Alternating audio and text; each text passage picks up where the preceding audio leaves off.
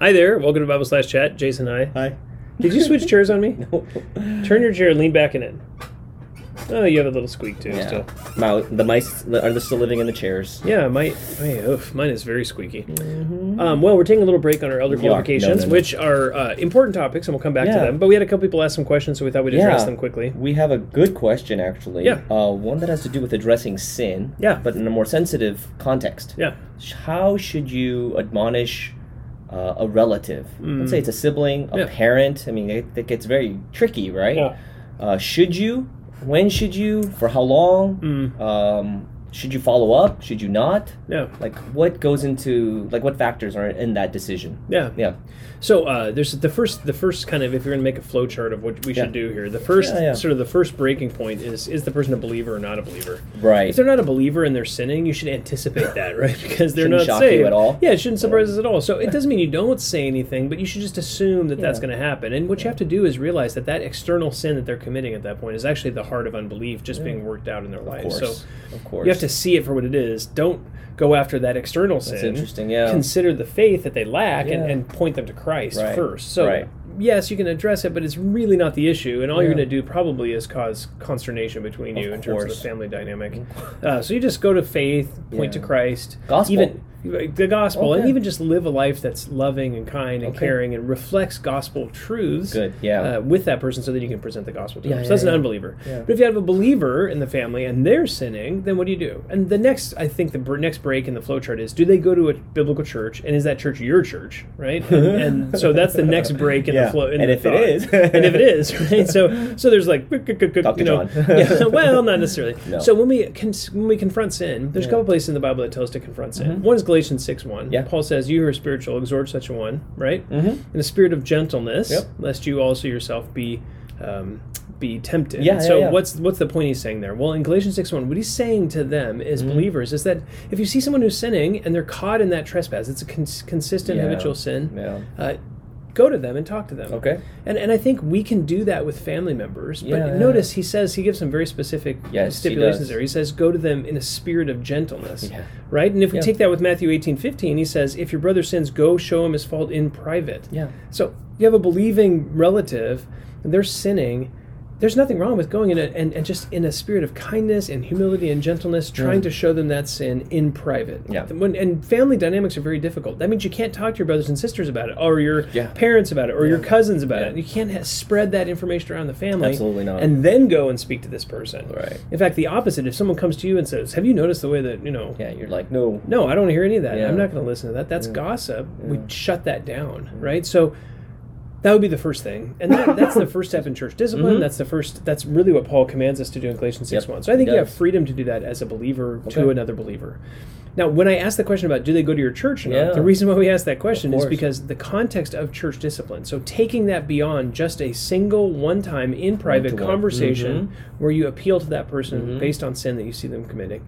Beyond that, every other step in the church discipline process involves the church. Yeah. And the difficulty is, if your family member does not go to your church, if you go to them and you confront them, you don't have any biblical authority. It ends right there. Yeah, you don't have any biblical authority to speak in their life. Right. So if they don't repent, what do?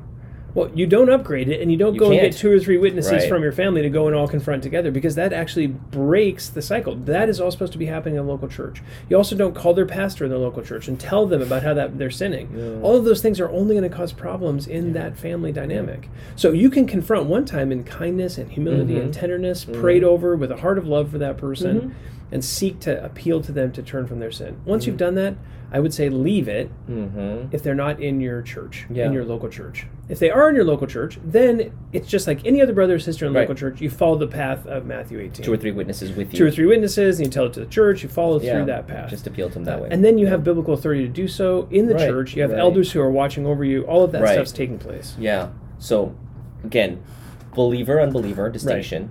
Expected if it's an unbeliever, should be shocked, and there's no church discipline because they're not part of the church, not body of Christ. So gospel only. Yeah. Live a life of the transformed by the gospel. Yeah. Kindness, mercy, love. If they're a believer, 2 parts. If they're in your church, in one sense easier because then you have you can fall back on other people, elders. Totally, there's biblical authority your church that you're together at. Yeah, exactly.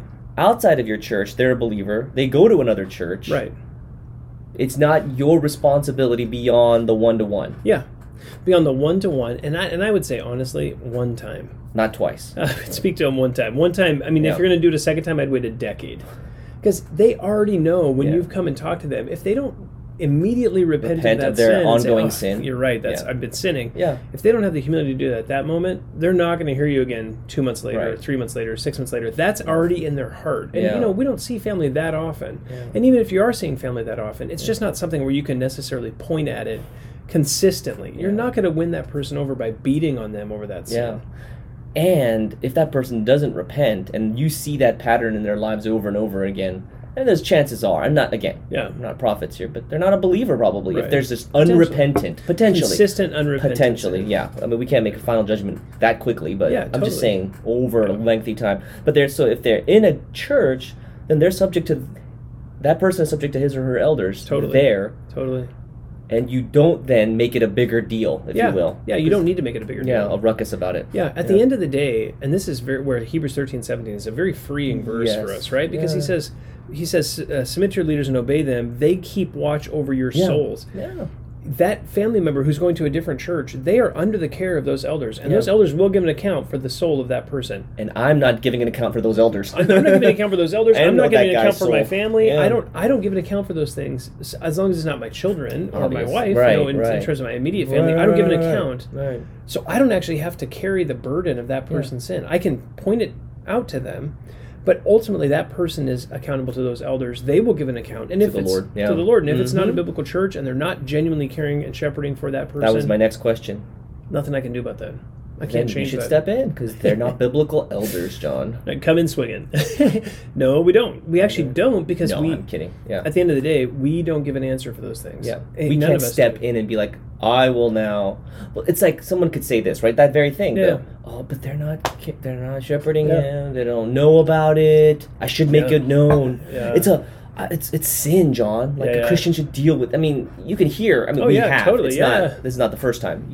All these arguments that sound biblical. Yeah. So just one more time. What would you say to that? Again? I would say, not your authority. We don't have authority to step in those places. Yeah. And when we don't have biblical authority, we have no authority. Yeah. So we need to just back away and be willing to just be patient, pray for that person, ask the Lord to show them so that they'll genuinely repent. So that the onus is not on you. Like even in Matthew 18, that's not the onus is not on you. Right. Ultimately, Christ has to change that person's heart and make them aware of their sin, so that they will go to they will repent, right? Yeah, absolutely. Yeah, so it takes it out of our hands in one sense. There's that one-time thing, but that's why it's I think being at the same church versus not is such a huge difference. Such an important difference. Yeah. Okay. And then I would say once you've one time said it. Okay. Yeah. Right. And then you just let it go.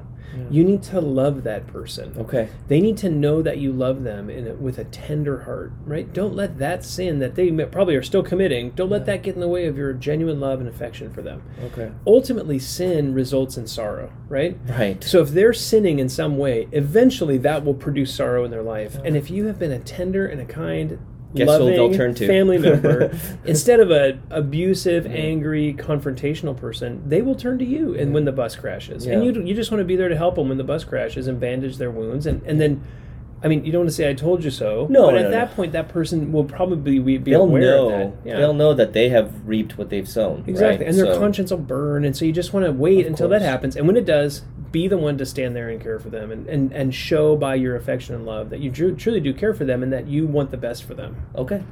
Very, very helpful. Yeah. Tricky situations. Super hard, especially with parents or something. Very, very tough. But I think we have precedent in the Word. Totally, yeah, so, absolutely. I think the Bible informs us. Mm-hmm.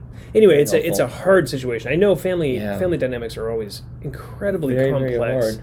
Yeah, because you might be living together. I mean, you're seeing each other all the time. Yeah. So you're constantly thinking about, oh my goodness, they're sinning. They're sinning. Totally. And you see it so frequently. Yeah. But we can't do that. So on our own, we have to actually deal with that. Yeah. Because that could become a sin issue in our hearts. Totally, So we have to be self-righteous judgment and instead have a tender heart, care for them genuinely. Okay. And which can be very hard, especially, one of the situations that you see sometimes is one family member is sinning by judging the other family member. Right. And they're always under that sense of condemnation from that other family member because they're like, you don't do this right, you don't do that right, you're not voting this way, you're not doing this right, whatever. And there's this kind of constant aggression against the other family member. instead of lashing out to that person, you actually just have to silently, patiently deal with that. After maybe you can address it one time, just say with a spirit of gentleness, like, hey, you're not helping the family dynamic. Right. And honestly, I feel like you're sinning in how you're coming after me. With your self-righteousness. With your self-righteousness. Yeah. Maybe that doesn't end it, and they just keep coming. Sure. And then what do? Well, you just are silent. Yeah. There's nothing else you can do. Yeah. You just wait, and you find out they're gossiping about you behind your back or slandering you or all sorts of things. That's okay. Like, the only other option is to fight back, which would be sinful. Yeah, so that's where you just have to let 1 Peter 2 and Christ's example, right? When he was reviled, he did not revile in return. When he was threatened, he didn't threaten back. He didn't utter threats against others. He wasn't deceitful. He wasn't trying to hide. Yeah. He just was honest and lived a righteous life. And his example was so bright that people even standing nearby said, this has to be God. The centurion. Yeah, exactly. Anyway, very challenging. Really good answer. Thank you. Yeah. Those are difficult very times. Helpful though. Thanks. Yeah. Anyway, thanks so much. Hope that's helpful for you. If you have any questions, feel free to reach out to us at info@faithbibleoc.org. Thanks so much.